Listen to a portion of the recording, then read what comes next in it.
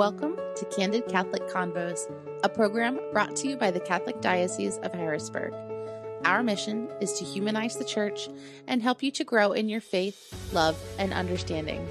I'm your host, Rachel Trochet, a cradle Catholic who's only human and struggled with faith on more than one occasion. Each week, you'll hear engaging, down-to-earth interviews and actionable strategies you can implement into your life with ease to help you grow closer to God. If you're ready to open your heart and step fully into the person God created you to be, then you're in the right place. Let's get started.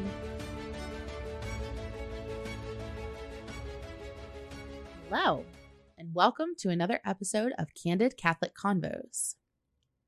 Today is Palm Sunday, the beginning of Holy Week. I've always loved Palm Sunday. I love listening to the story of Jesus riding into town, and I love all the ornate crosses made from the palm leaves. My grandmother used to create some really beautiful ones that we still pull out every year as part of our Easter decorations. But Palm Sunday is more than just pretty palm crosses and a beautiful story. Palm Sunday marks the beginning of the holiest week of the year, the beginning to the end of Jesus' life here on earth, the beginning of an incredibly sad story. We know this story ultimately has a joyful end on Easter Sunday, but only because of the pain and suffering of Good Friday. Jesus knew the ending of this story and what he would be facing. He spent time agonizing in prayer in the Garden of Gethsemane over the sacrifice he would make. So much so that blood poured from his pores, and yet, in anguish, he still prayed more earnestly. Luke chapter 22, verse 44. He prayed. Jesus prayed. And he prayed earnestly. He prayed that his Father would let this cup pass from him if there was any other way he could change the ending of this story. And what he understood through his impassioned prayer was, it was not what I will, but what you will. So let me ask you something, especially at the end of this Lenten season. How is your prayer life? Personally, it's lackluster. It's not that I don't pray. I'm fluent in the Hail Mary and Our Father. I even tried to do a novena once. But during Lent, we are called to pray, fast, and give alms. And for me, the part that I struggled with the most this year was prayer. I've never been one to just burst into prayer, and I actually get a little uncomfortable when I'm in a group setting and the group leader tells us to bow our heads and just starts praying. How do they know exactly what to say? And where can you get some of this confidence and familiarity with just praying in front of a group of people? Because I'd like to buy some, please. In my research, I've come across so many saints that make prayer look easy. They can be still and quiet in prayer for hours, and to them, it feels like mere minutes. Me? I can't close my eyes for 5 minutes without either thinking of everything else I could be doing or falling asleep. True story. And they somehow find hours to pray when I can barely fit in an extra 10 minutes. I'm also an extremely private prayer, unless I'm at Mass, where everyone says the same prayers and it's at the same moment every time. Don't ask me to lead you in grace at the dinner table and expect a long soliloquy about my gratefulness. You'll be lucky if I can muster, God is great, God is good, and we thank him for our food. So I must be doing something wrong, right? Well, not according to the Catechism of the Catholic Church. According to the Catechism, prayer is both a gift of grace and a determined response on our part. It always presupposes effort. The great figures of the Old Testament before Christ, as well as the Mother of God, the saints, and even Jesus himself, all teach us this. Prayer is a battle. Against whom? Against ourselves and against the wiles of the tempter who does all he can to turn man away from prayer, away from the union with God. We pray as we live because we live as we pray. If we do not want to act habitually according to the Spirit of Christ, neither can we pray habitually in his name. The spiritual battle of the Christian's new life is inseparable from the battle of prayer. Prayer is a battle. I'd never really thought of it that way before. Have you? And if it's a battle, what's the best way to arm yourself?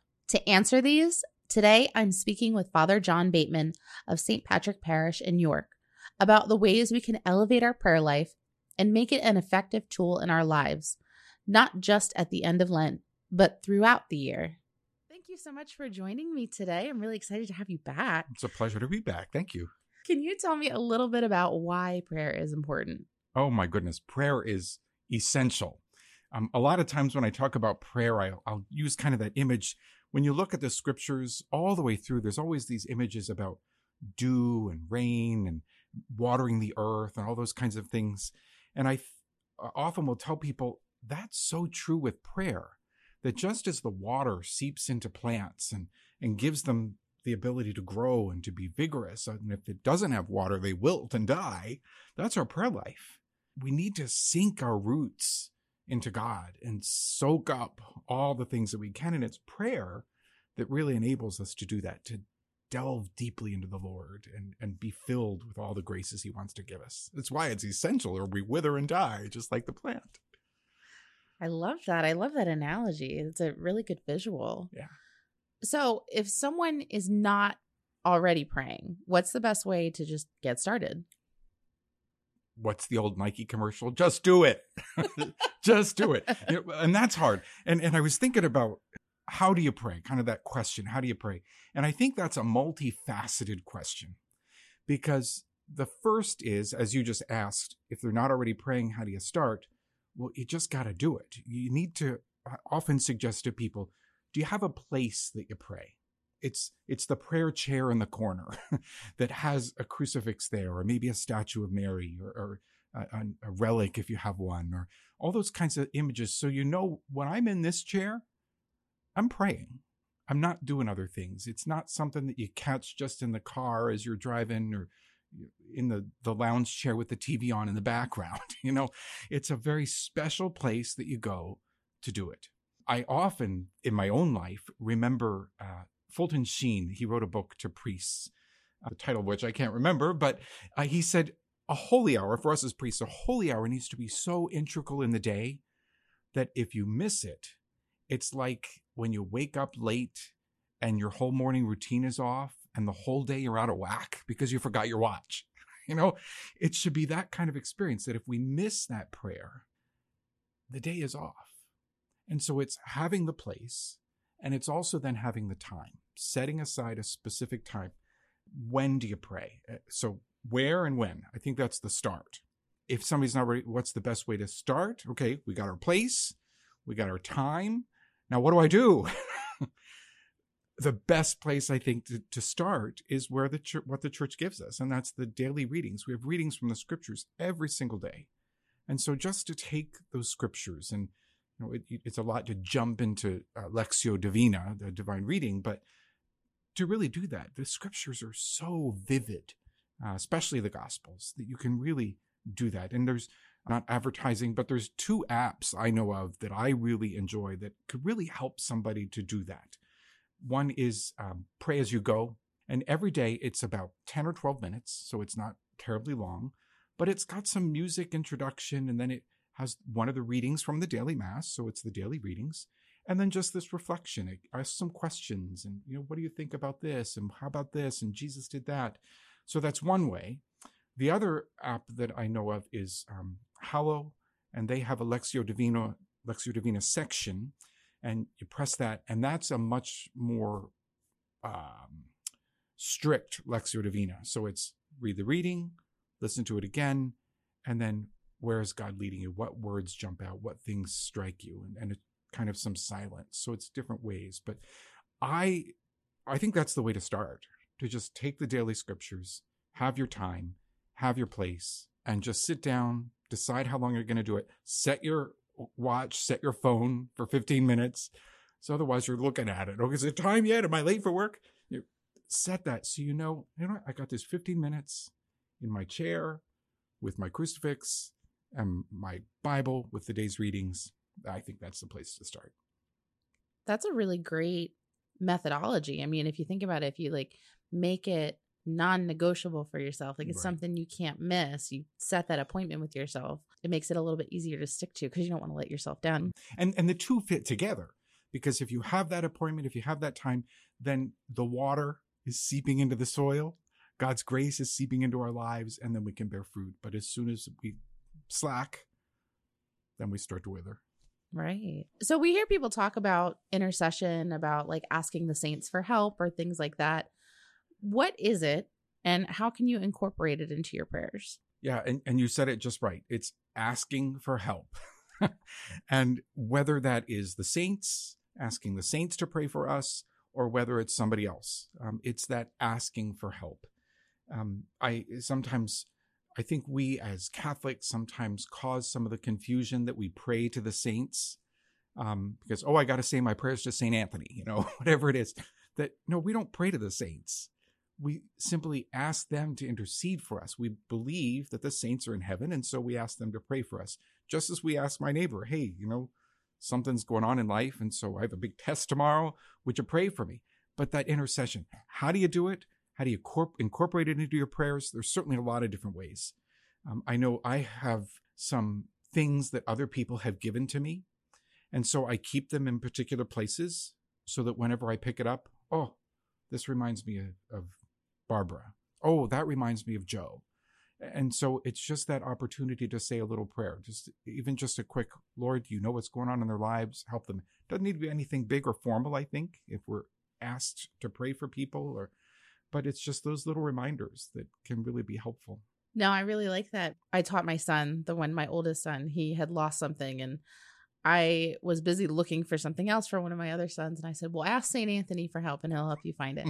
So he quite literally looked up to the ceiling and said, St. Anthony, help me find my toy truck. And sure enough, later on, we found it. So that's like the thing in our house now is anytime something's lost, one of the boys will look up, St. Anthony, we need your help again. Can't find this. That's and good. That's really St. cute. Anthony doesn't like me, so it never works. He's probably like, oh, you lost it again in our Bateman house. again? Yeah. Yeah. Another popular form of prayer is the rosary. So could you talk to me a little bit about how do you pray the rosary and why are there 4 mysteries? Yeah, it's Christ's life. It's God's action in human history that we recall, all those mysteries of what God does. The incarnation, that in the joyful mysteries is really what it's about, and how God has interacted, how God has entered into time and giving us his son to take our flesh and all those things. And then we go into, as John Paul II added the luminous mysteries, his baptism, his ministry, transfiguration. So his ministry here on earth and his life here on earth and recalling those things.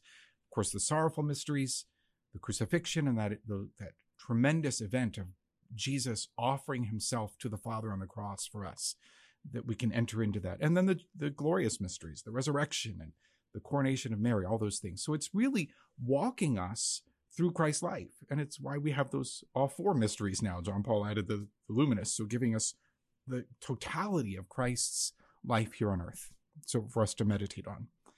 Now, how you pray the rosary? Well, with each of those mysteries, there's the beads, right? And Hail Mary, full of grace. And in some ways, that can become kind of a mantra that for some people, maybe you don't really focus on the words. Some people do focus on what they're saying and recalling that. For other people, it just becomes the mantra that, at least the way my mind works, keeps that one level of my mind busy so that the other level can be more meditative and thinking about what the mystery is. And so I think that's kind of one way that you can pray the rosary. I found a really fascinating way to pray the rosary a number of years ago. I was privileged to go on retreat to Quebejo with Immaculée Lebegese. So to see Our Lady of Quebejo, to visit the shrine. And as we were going, she suggested, when you announce the mystery, let's say the Annunciation, think of something very concrete. Oh, that neighbor, my niece, she just found out she's pregnant. And as you pray then that mystery of the rosary, the Annunciation, Mary finding out she was pregnant, my niece just found out she was pregnant, incorporate that into the prayer and be praying very specifically for that. Jesus accepts his cross. My neighbor just found out she has this terrible illness, and Lord, help her to. But for me, when I pray the rosary, it makes it so concrete. Not that those mysteries in themselves aren't enough to contemplate and to really think about, but for me, it really helps me to engage even more in the rosary, because I'm thinking about the mystery, yes, but also how that mystery is lived in people's lives. And I can call that to mind in my prayer as I pray it. That's fantastic. I like that real tactile sense of associating it with whatever is currently happening in your life. It makes it a lot easier than just, another bead on the rosary. Exactly. What is a novena, and how do you pray one? That's a great question.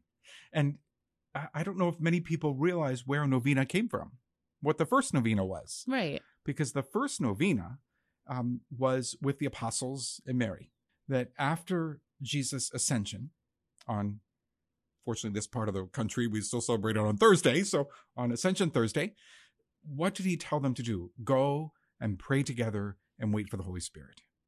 And so for 9 days, they were together and they prayed, preparing themselves for what would become Pentecost and the outpouring of the Holy Spirit into their lives. So that's really the first novena.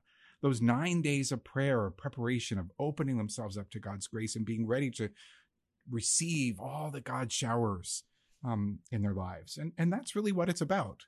And there are lots of different kinds of novenas for humility, or novenas involving the Blessed Mother, all kinds of things, to do just that, to open our hearts, to prepare ourselves to receive all the graces that God wants to give to us. So that's really what it is. It's just those 9 days of prayer. Now, one thing I think that we have to be careful about is there's a very fine line between faith and superstition. Oh, if I do these 9 days, God God doesn't have to do anything, right? It's all gracious gift.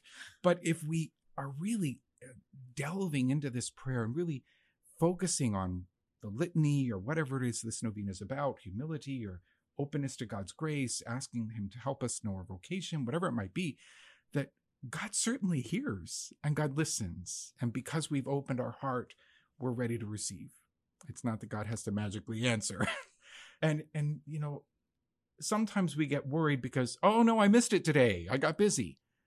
It's okay. Things happen.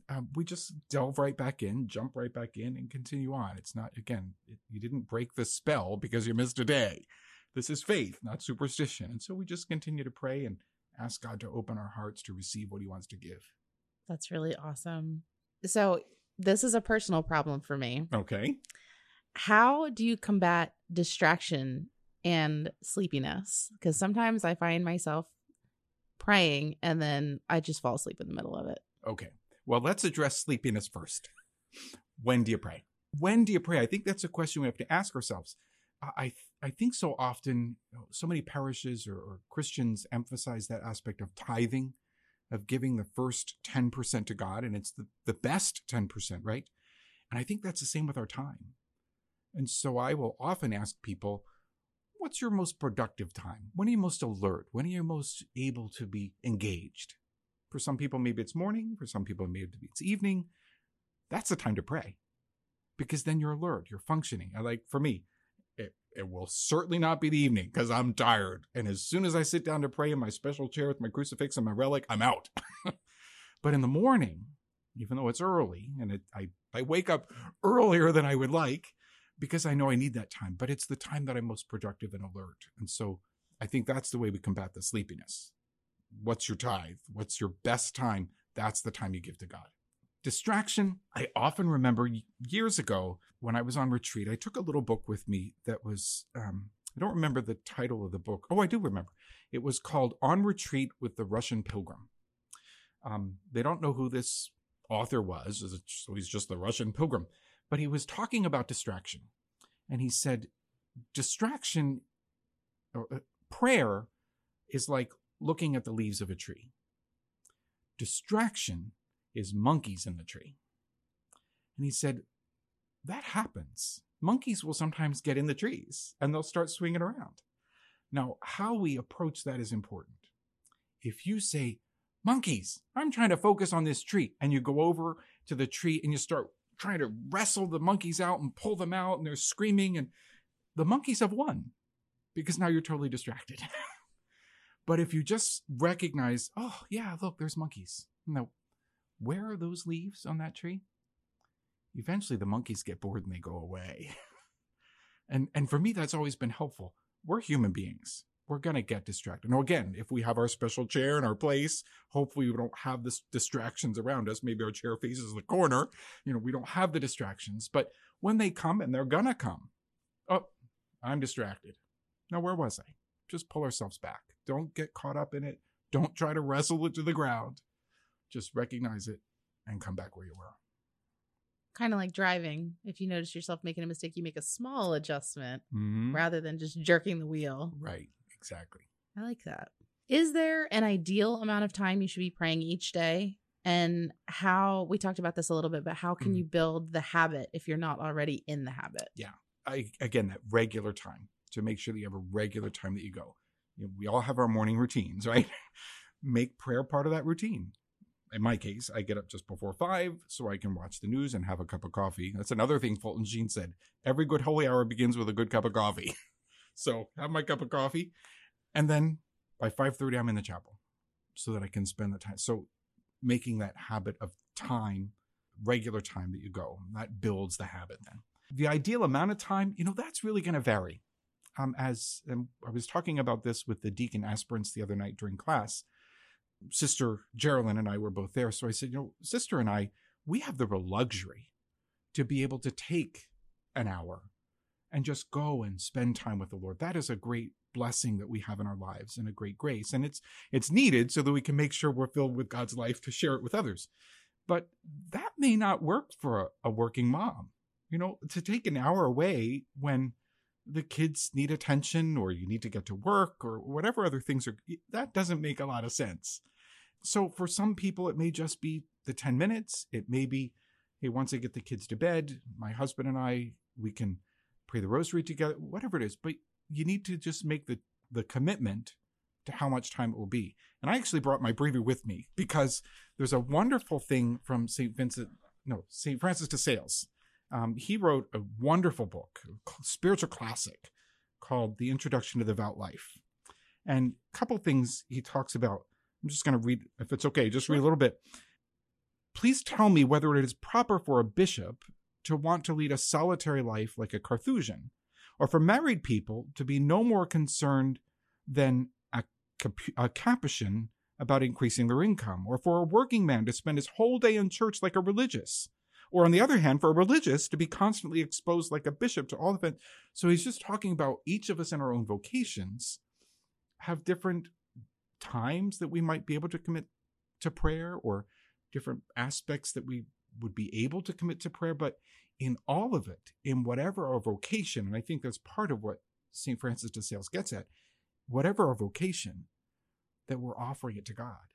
And then when you have to get to work or you have to get the kids to bed or whatever, that becomes part of your prayer because you're living and fulfilling your vocation and giving of yourself to others.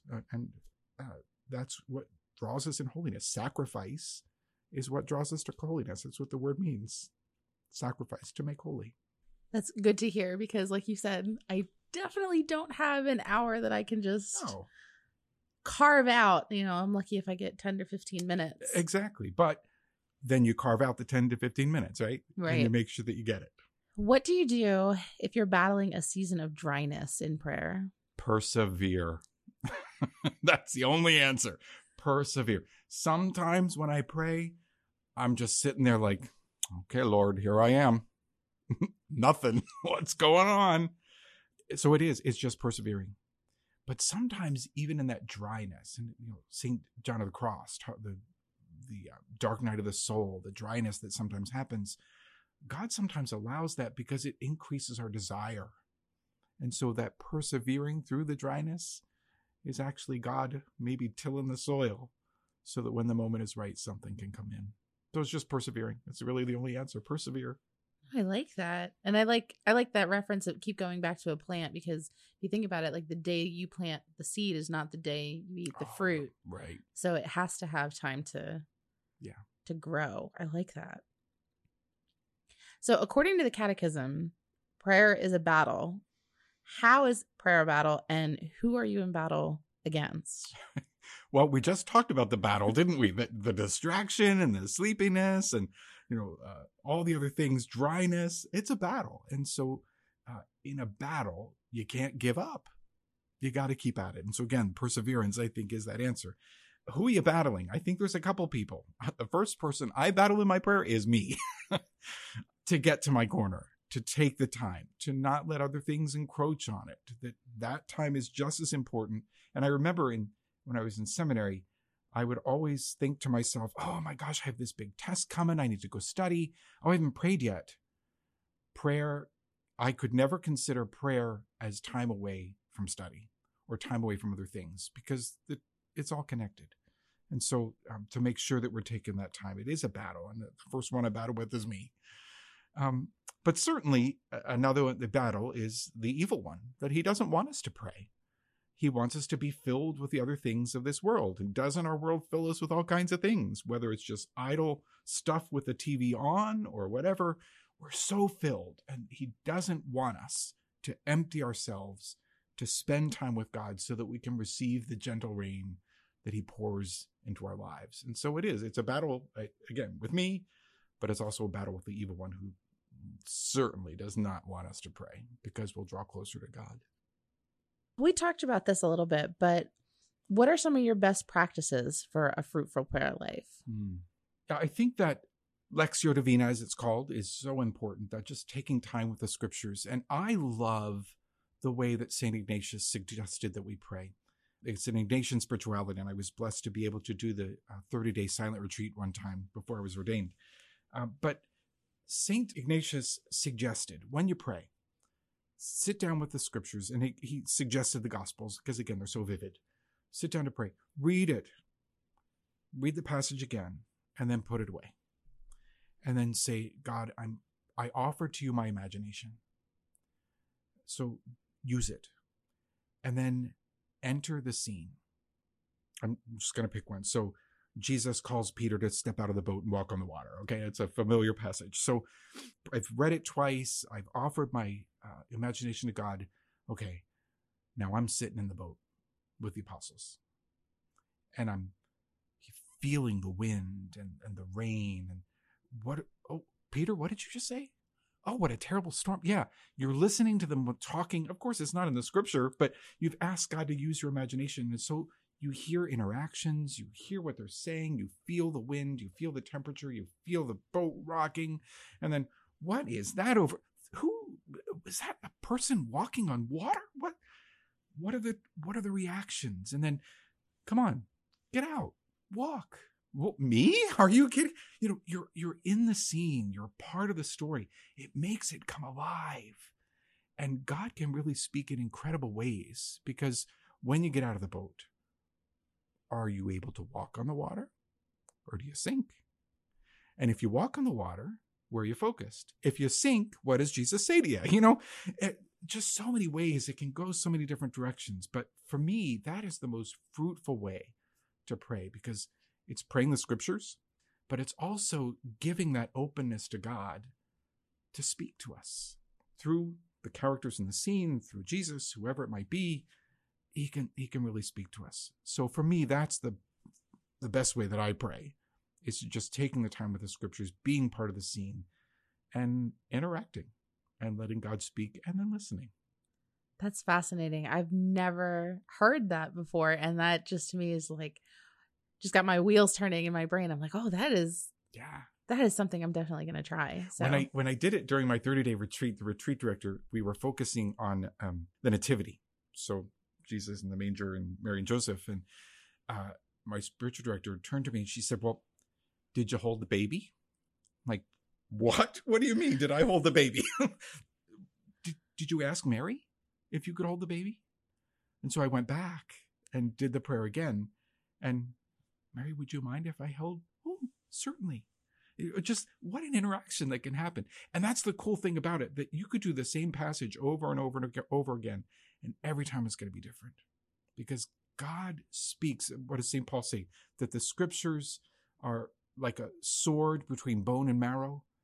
Every time we do it, God will speak to us where we are, what's going on, whatever's happening in life, and he'll interact with us in ways that are just incredible. I love that. Thank you so much for giving us all these tactile things that we can try in prayer, and hopefully we will be growing some really awesome fruit from our prayer lives. Absolutely. We've got a great time for that coming up, don't we? Thank you so much for listening. Our goal at the Diocese of Harrisburg is to walk with you on your faith journey. So if this episode resonated with you in any way, the easiest way to show your appreciation is by sharing this program with your network or by leaving a review on your listening platform. You can also support us financially by making a donation online at hbgdiocese.org/DAC and clicking the Make a Donation button. Thanks again, and we'll see you at church on Sunday.